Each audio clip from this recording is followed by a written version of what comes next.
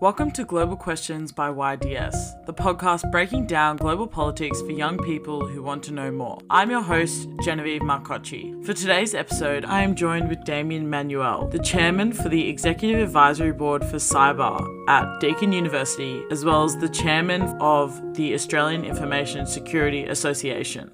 It's about, using a platform in the right way to get outreach and communicate with a large number of people without kind of going beyond those boundaries. Today, we are discussing cybersecurity through exploring the current stance of the Australian government on individual privacy, data, what the future holds, and how you can protect yourself. To start us off, I'm just going to ask you a few questions to clarify for our listeners some terms that I think are commonly used or we hear in the media. So first one is, what is cybersecurity? So cybersecurity is really a field that deals with not just technology, but it's also dealing with human behavior, business processes, law, regulations, policies and standards.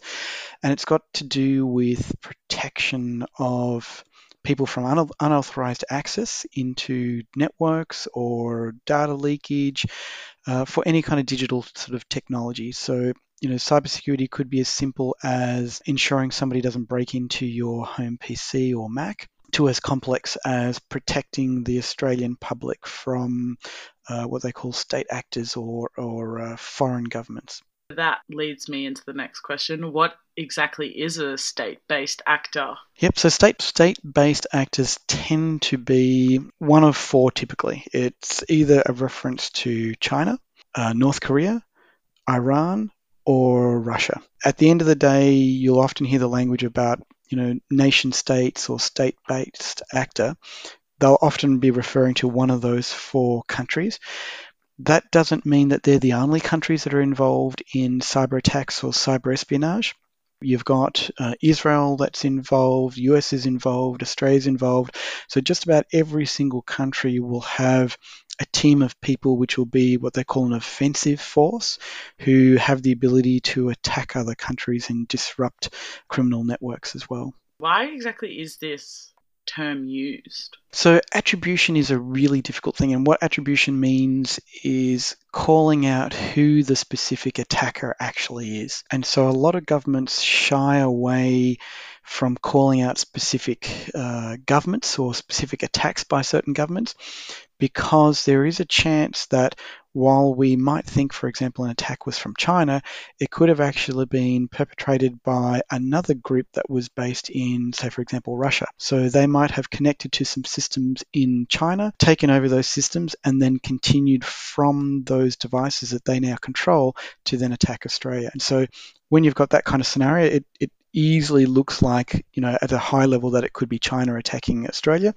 whereas in fact it could be a lot more complex than that. You've also got the challenge where criminal syndicates are now outsourcing their services to governments around the globe. So what could often happen is an attack could be, for example, purchased by a particular government, but a criminal syndicate at arm's reach is actually perpetrating the actual physical attack. Is there a difference between cyber risk and cyber threat? So cyber risk and a cyber threat. So think of a threat as the things that could happen to you, and think of cyber risk around what are the kinds of the consequences of something that could occur. So one's a threat in terms of the action that could occur, or think of it along the lines of disruption of services, disruption of data streams, maybe contamination of information and data so you no longer trust it. It could be theft of intellectual property or data. So they're kind of your threats. And then you've got your threat actors, and there's different types of threat actors. And then cyber risks are the things that can happen to you as an individual or your organization, which might be, you lose money, you lose customers because suddenly you've exposed all of their client information and things like that as well. So it's a bit of a fine line, but think of sort of risks as the things that could occur to your organization, and there are controls that you could put in place to either mitigate it or reduce the risk, whereas the threats are really the things that could happen or attack you, or the threat actors that could, really sort of attack you in some shape or fashion to disrupt your organization or steal your identity, etc. What happens during a cyber attack? Yep, so depends on who the perpetrator is and what their motivation is as well. So you've got different types of what you could call threat personas or threat actors. They range from people that are just curious about a system, and so they'll attack a system to see how it functions, how it responds, is it something that they can take offline temporarily. It's really kind of understanding how they could break something. Then you've got your script kiddies, who tend to be people that just find a tool that they've got on the internet and they'll use that tool to attack another organization or an individual. Then you've got hacktivism. Hacktivism is just like you've got advocates for preventing climate change disasters and sort of protecting natural environments. You've also got the equivalent from a hacking perspective. So rather than sort of barricading yourself in front of a building, a hacktivist group might target, for example, a bank that lends money to a coal mine and try and disrupt their systems and take them offline. Then you've got criminal syndicates, which are obviously trying to attack individuals and countries and things like that for monetary gain. You've got insiders, often called trusted insiders. There's different motivations for them as a threat. They could either be stealing information from organizations because they're under duress from, for example, another entity, be it a government, a hacktivist group, etc., or a criminal syndicate. Got people who release information because they have seen something that doesn't gel with their ethics. Bradley in the US Army, I'm just trying to remember Bradley's name, Bradley Manning. So Bradley Manning, who's now become Chelsea Manning, saw some atrocities being committed and released that information to the general public because they didn't agree with what the US government was doing to civilians in another country.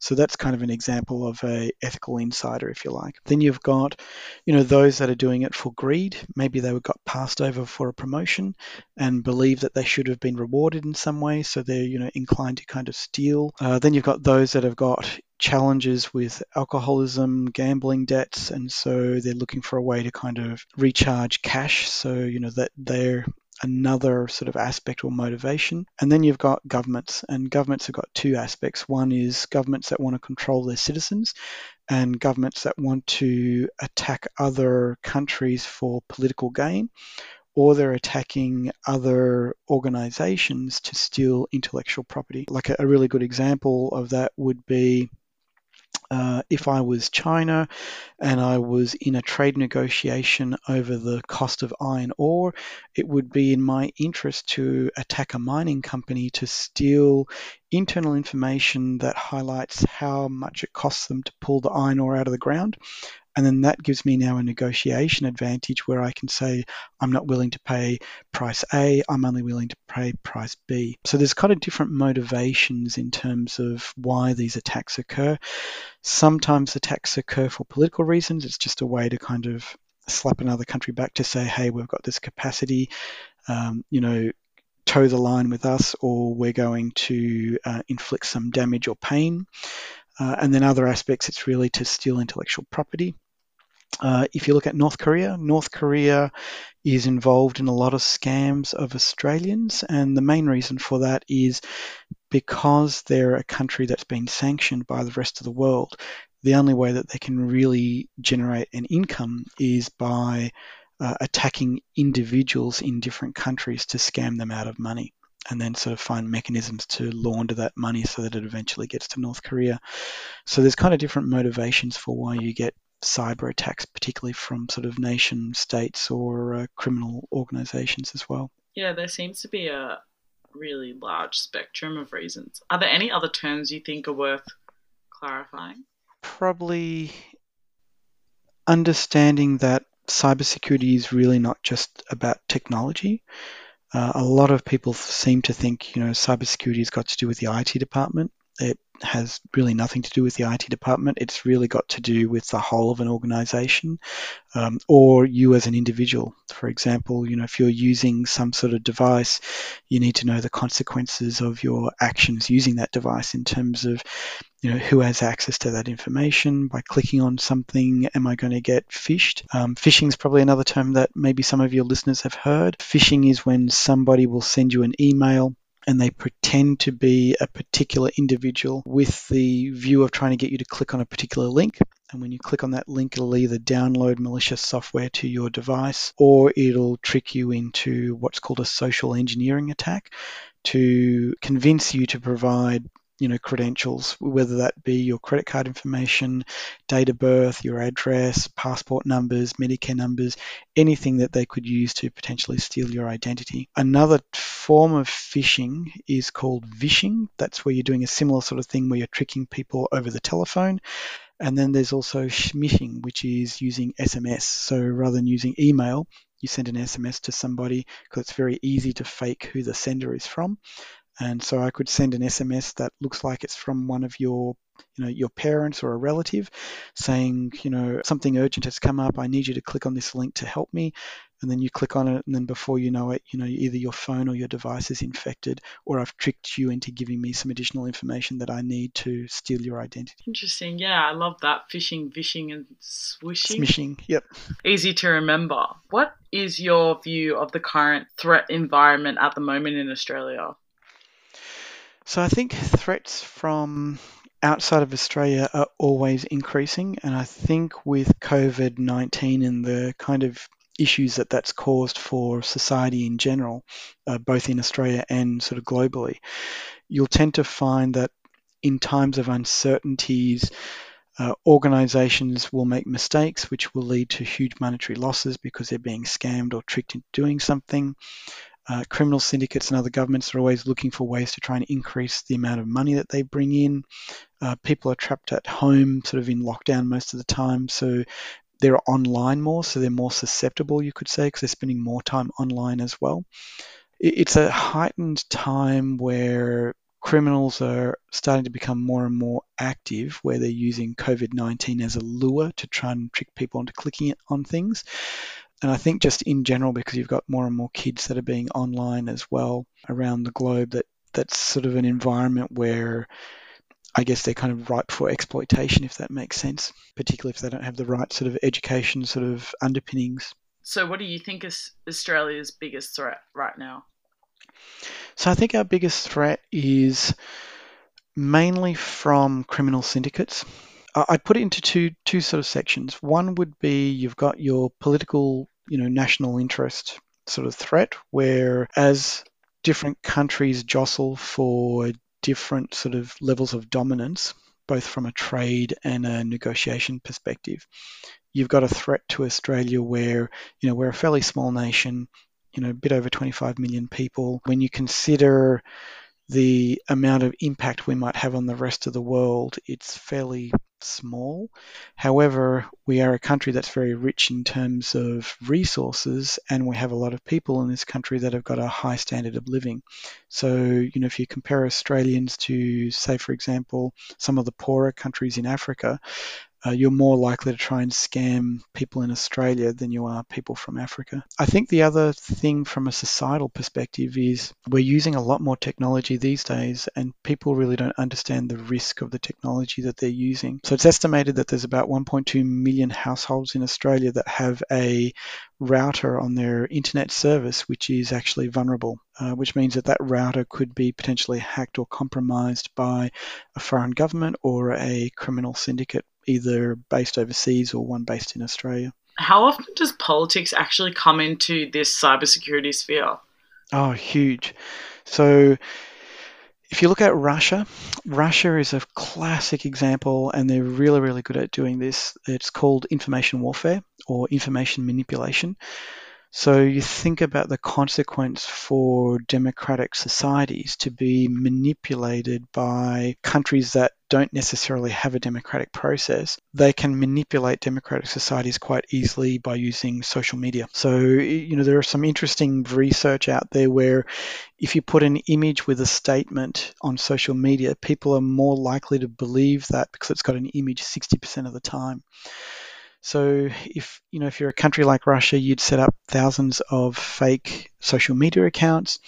You'd get those social media accounts, posting fake reviews, fake information, and then you get those other accounts promoting it, and then suddenly it becomes a conversation that other people start to pick up on and then also start to echo as well. We've gone from, the World War I, World War II of dropping sort of pamphlets of propaganda to now moving to a digital version of propaganda and using social media networks as that mechanism to propagate it. What's really disturbing is that a lot of people no longer listen to trusted news sources. So say, for example, listening to ABC News Radio in Australia or watching ABC on TV. Instead, a lot of people are getting their news sources from social media networks. In the US, 68% of Americans get their news from social media sources.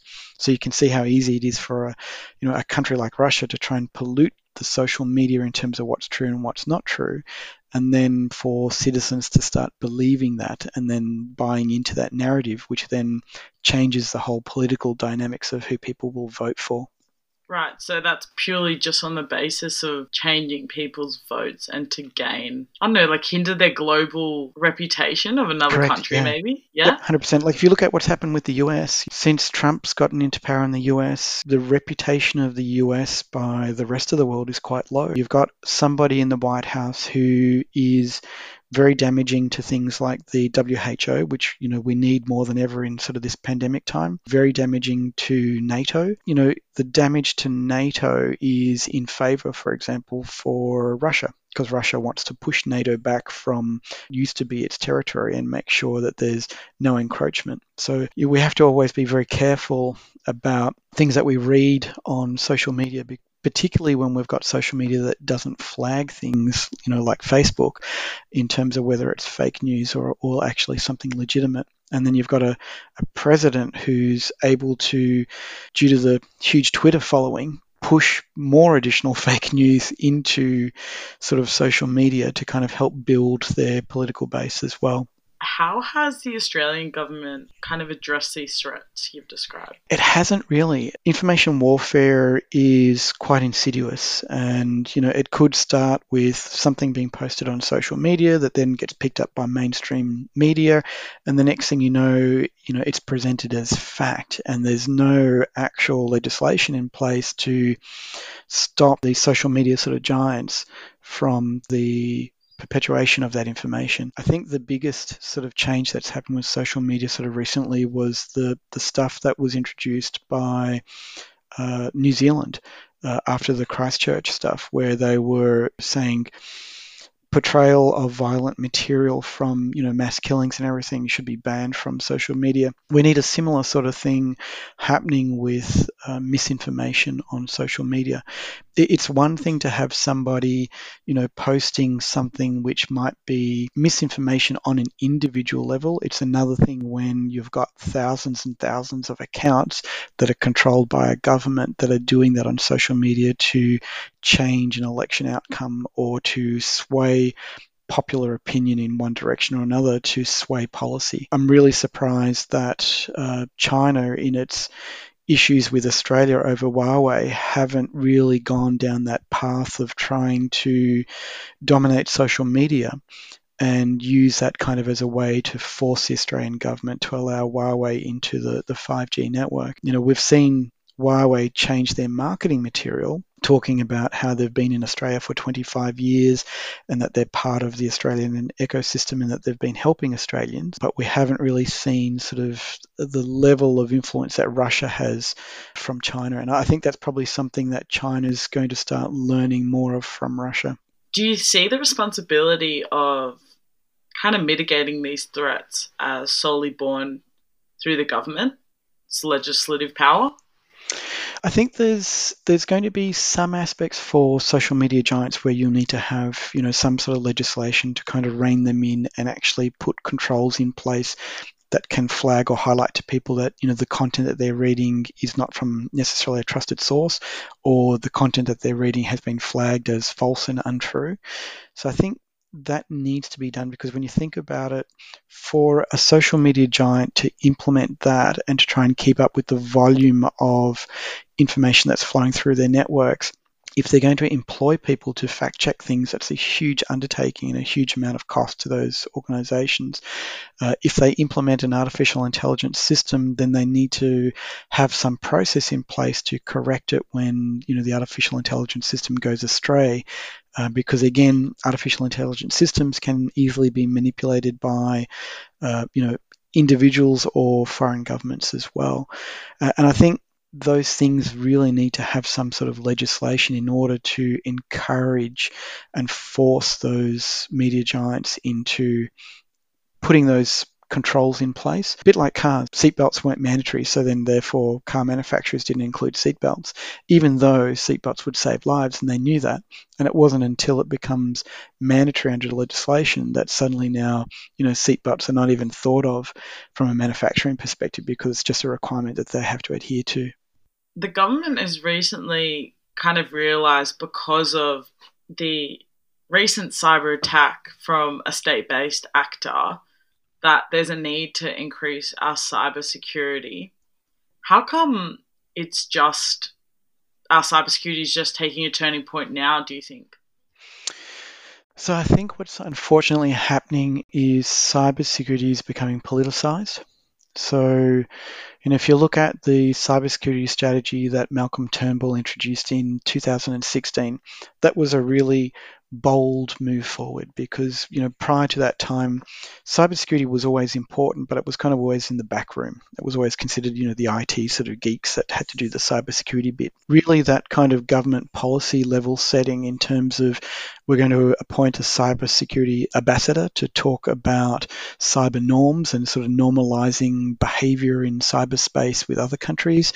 The implementation of the joint cybersecurity centers around the major states and territories to formulate an environment where you could get academia, industry, government, and researchers coalescing and sharing and working on problems together were all sort of bold steps and helping to sort of push us in the right direction.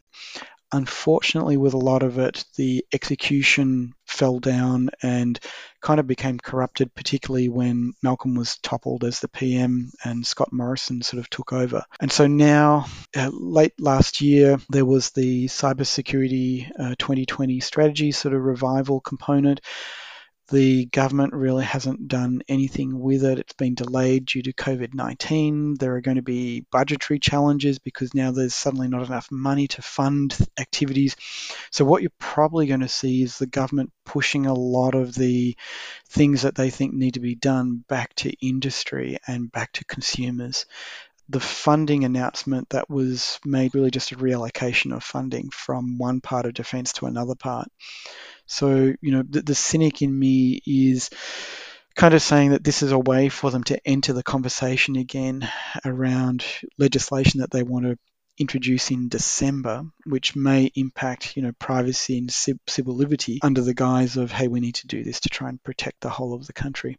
So, there's a fine line between privacy and protecting the nation and sort of your civil liberties as well. And we have to be really careful not to erode our privacy and civil liberties at the expense of saying we need to do this either for cybersecurity or for terrorism.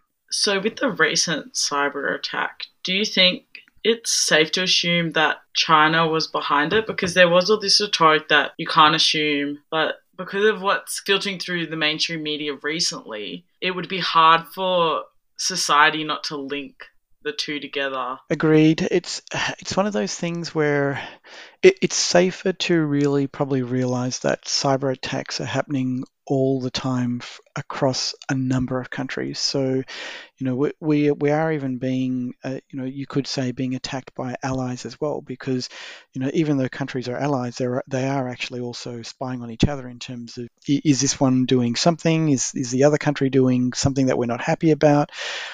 So I guess it's just safer to assume that every government is looking at a way to attack Australia for their own national gain and sort of sovereignty. And if you take that perspective, then it really doesn't matter whether it's China that's attacking us, Indonesia, Iran, the US, Brazil, etc., or even India. At the end of the day, it's about improving our resilience as a country and improving our resilience as a citizen to make sure that it's harder for cyber criminals or foreign state actors to actually get the information that they need. Probably another classic example was, do you remember the low point that we had with Indonesia, where some things were being said by the government of the time that really upset the Indonesian government, and it went to sort of a political low point. There was hacktivist groups in Indonesia that were attacking any organisation in Australia that had the word national or Australia or Commonwealth, because they figured that that was a way of getting back at the Australian government. And so victims of those sort of attacks would be banks, for example. They're not necessarily a government entity. They both have the word national. Another bank has the word Commonwealth in it. If you're an organisation that had the word Australia in it, even though you might not be linked to the government, you just have the word Australia in your company title, you were a potential victim as well. So cyber attacks can also be a political tool that gets used as well. We'll be back in a moment. Do you love Global Questions? We're a new up-and-coming podcast that is run by young people for young people. Leave us a review on Apple Podcasts. It helps us a lot, and it helps us gain the reach that we deserve.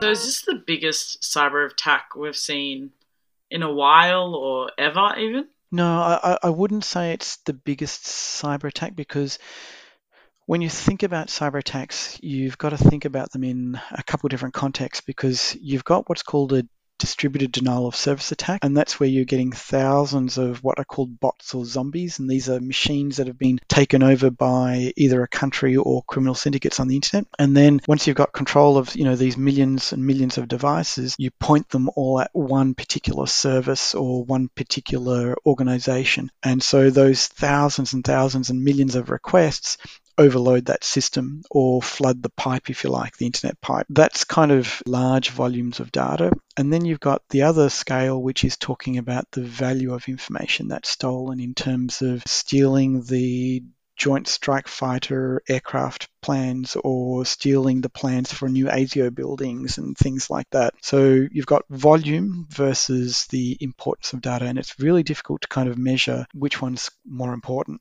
Have we had many attacks like this before? So we've had many attacks on different organizations. You could say ongoing attacks, but they're not necessarily structured. You might have Criminal Syndicate A and Criminal Syndicate B and Criminal Syndicate C attacking different organizations or different people within Australia, who are not necessarily all being coordinated, if you like, by somebody behind the scenes. So it's probably more important, I guess, for us to be worried about coordinated attacks that we are potentially seeing that are being directed by a particular country. So this was a coordinated attack though, was it? So there's not enough information that's come out.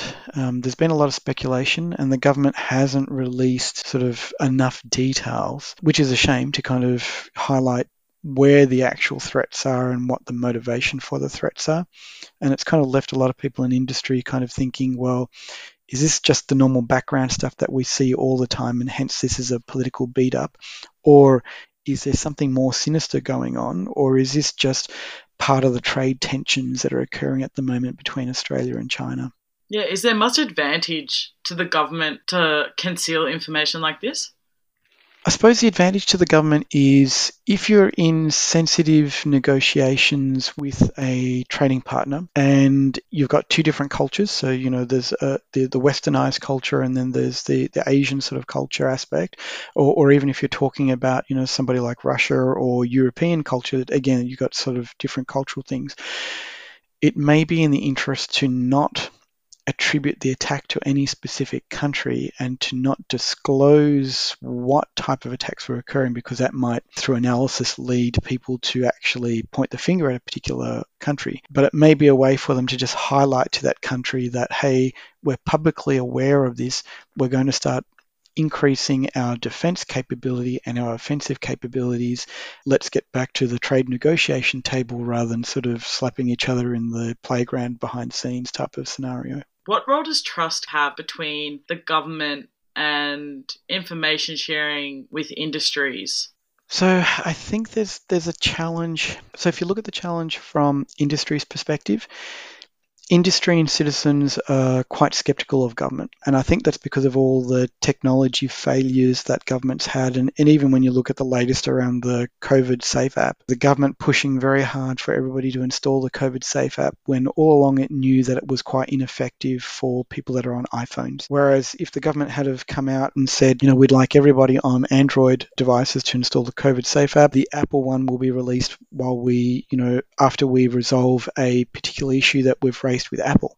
That could have been a more transparent, open approach, no surprises, and then that kind of helps to build trust between government and industry. The challenge that government has from an industry perspective is if you have intelligence that is critical to a particular sector, there's two aspects that you've got to think about.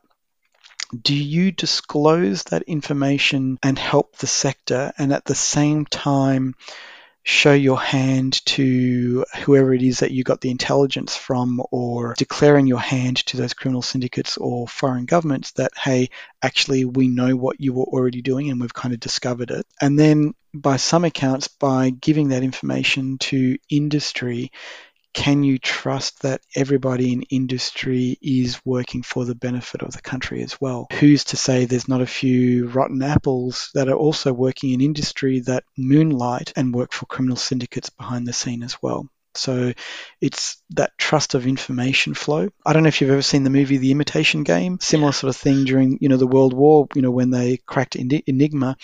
Do you give the information to save the troops and then kind of show your hand that, to the Germans that actually you've cracked the code and so now they can just switch to something new and change their behavior? Or do you try to minimize the fact that you actually have the ability to intercept information and you know how they normally behave and the patterns that they respond to, and still let certain attacks occur but then try and bolster defenses behind the scene? So it's that fine balance. And obviously a lot of citizens were also very skeptical of COVID Safe app. So I would assume that there's also a bit of a challenge there between trusting government and citizens to do the right thing. Yep. Yeah, there is. And I think the current government's had a fairly poor track record.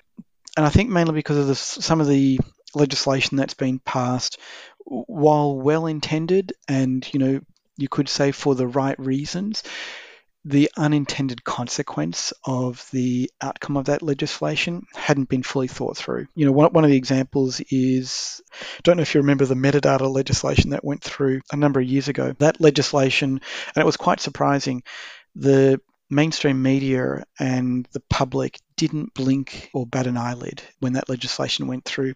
Everybody was just too engrossed in Barnaby Joyce's inability to explain what metadata was, to really think about the consequences of what the legislation meant and what kind of impact it would have to people's privacy. So as a consequence of that legislation, every internet search you make, in terms of every address that you go to or visit, every telephone call you make, the duration of the call, who you're calling, the location you are calling from, all that information is all recorded now by the telecommunication companies. And that's now accessible by certain agencies for 2 years. So they've got 2 years of information of what's called metadata. And metadata, really, for people who are not familiar with it, think of metadata as your digital trail. It's kind of your digital footprint of where you've been and where you're going on the internet.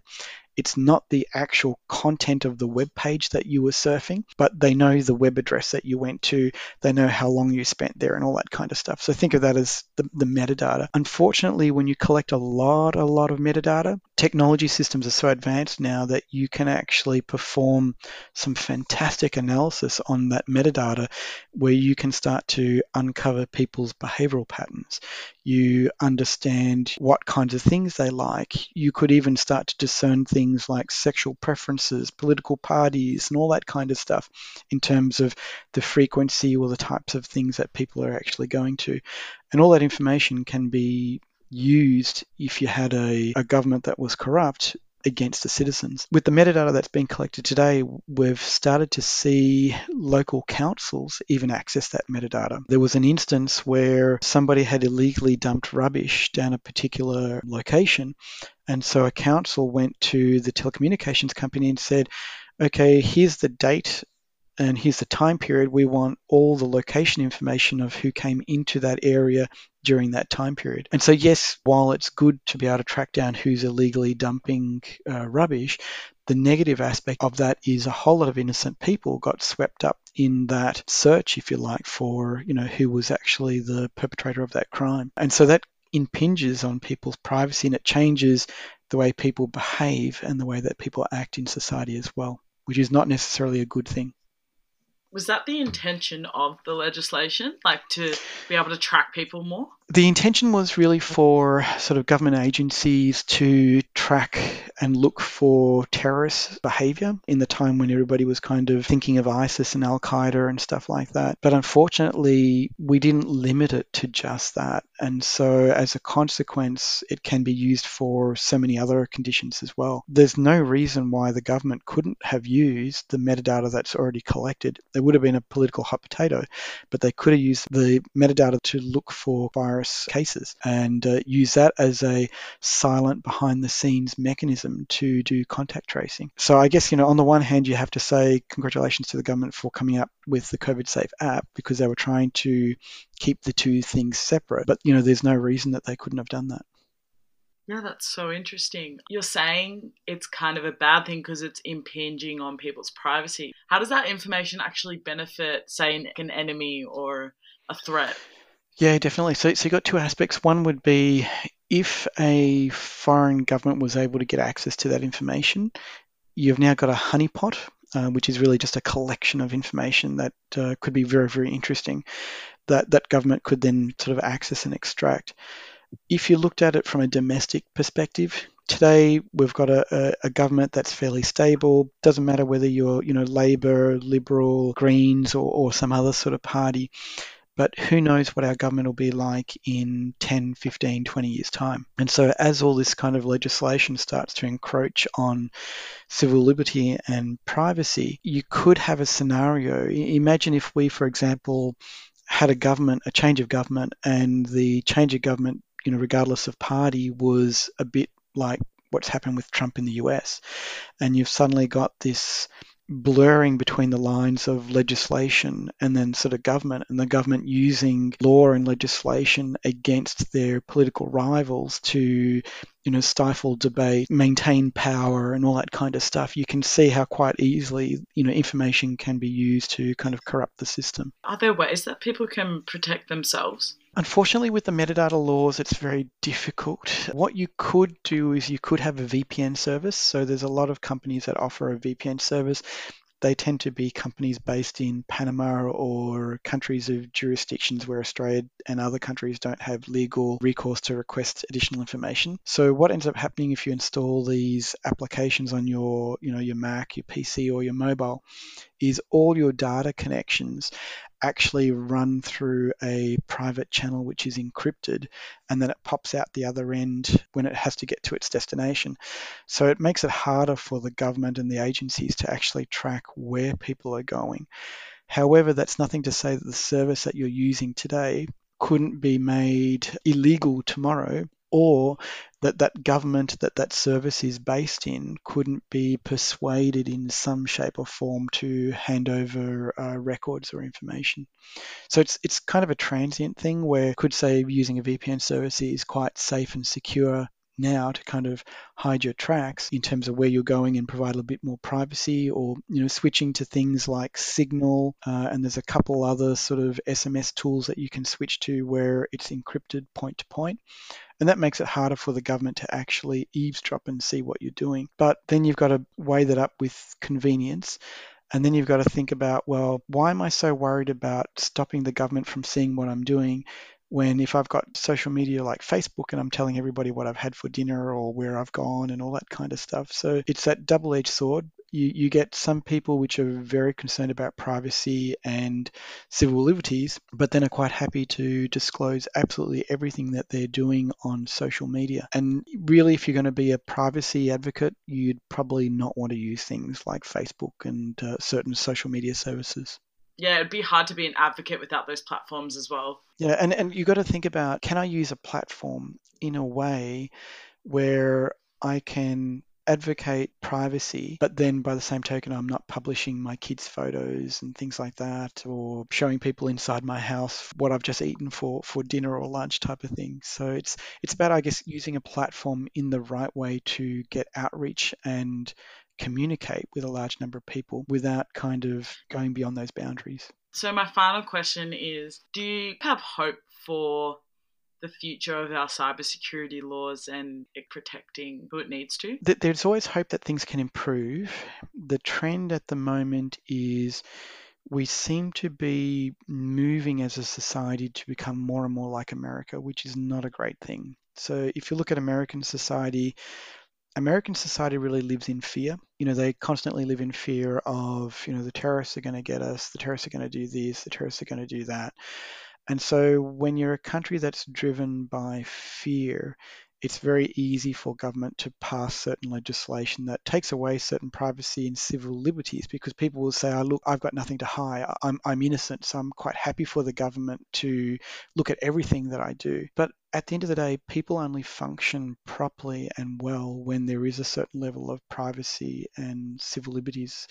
Encroaching into people's privacy and civil liberties stymies innovation. It reduces creativity. And really, for those people who say, I've got nothing to hide from the government, you can always ask them questions like, well, tell me what your favorite sexual position is then, or, how many people you've had sex with in the last 5 days, and just keep asking those questions until you get eventually to a point where somebody will say, it's none of your business, why do you want to know?